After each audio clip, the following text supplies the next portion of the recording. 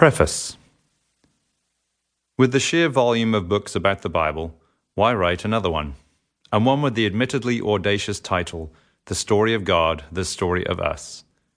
The simplest answer is that it was a task my best friend gave me in 2000, when I was interning with him in the community he pastored.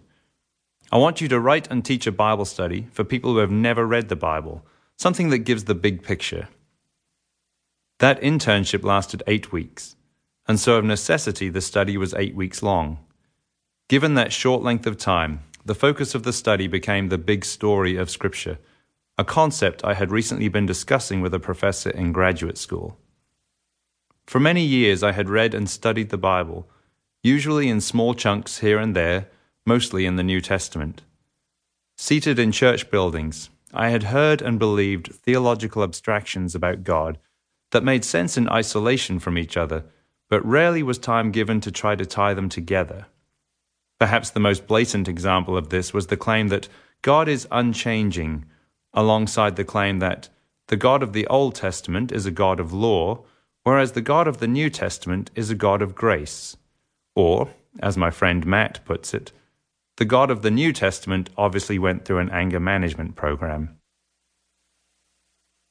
We tend to read all 66 books of our Bible the same way, with little, if any, respect for genre or the individual voices of the various writers.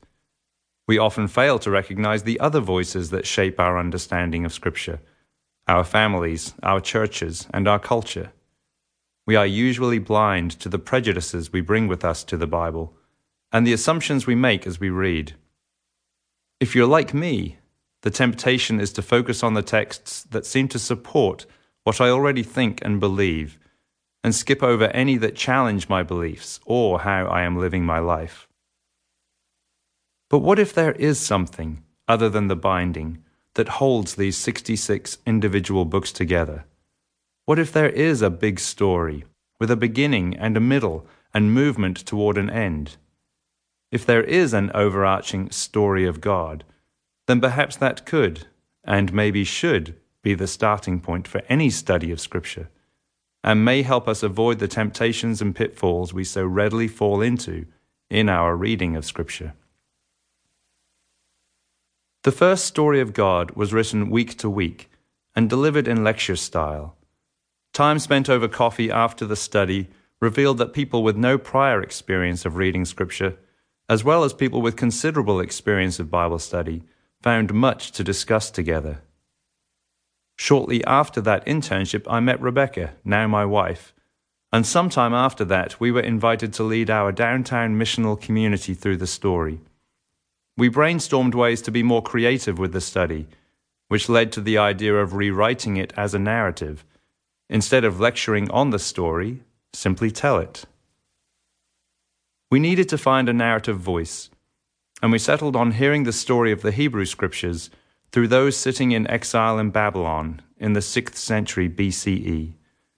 We imagined them asking questions about life and God similar to those that many of us ask today. Each week, we would light our fire, candles in the center of the room, and sit under the stars, Christmas lights strung across the ceiling, to hear the story, much like our ancestors did in the past, and like many of our brothers and sisters around the world still do today.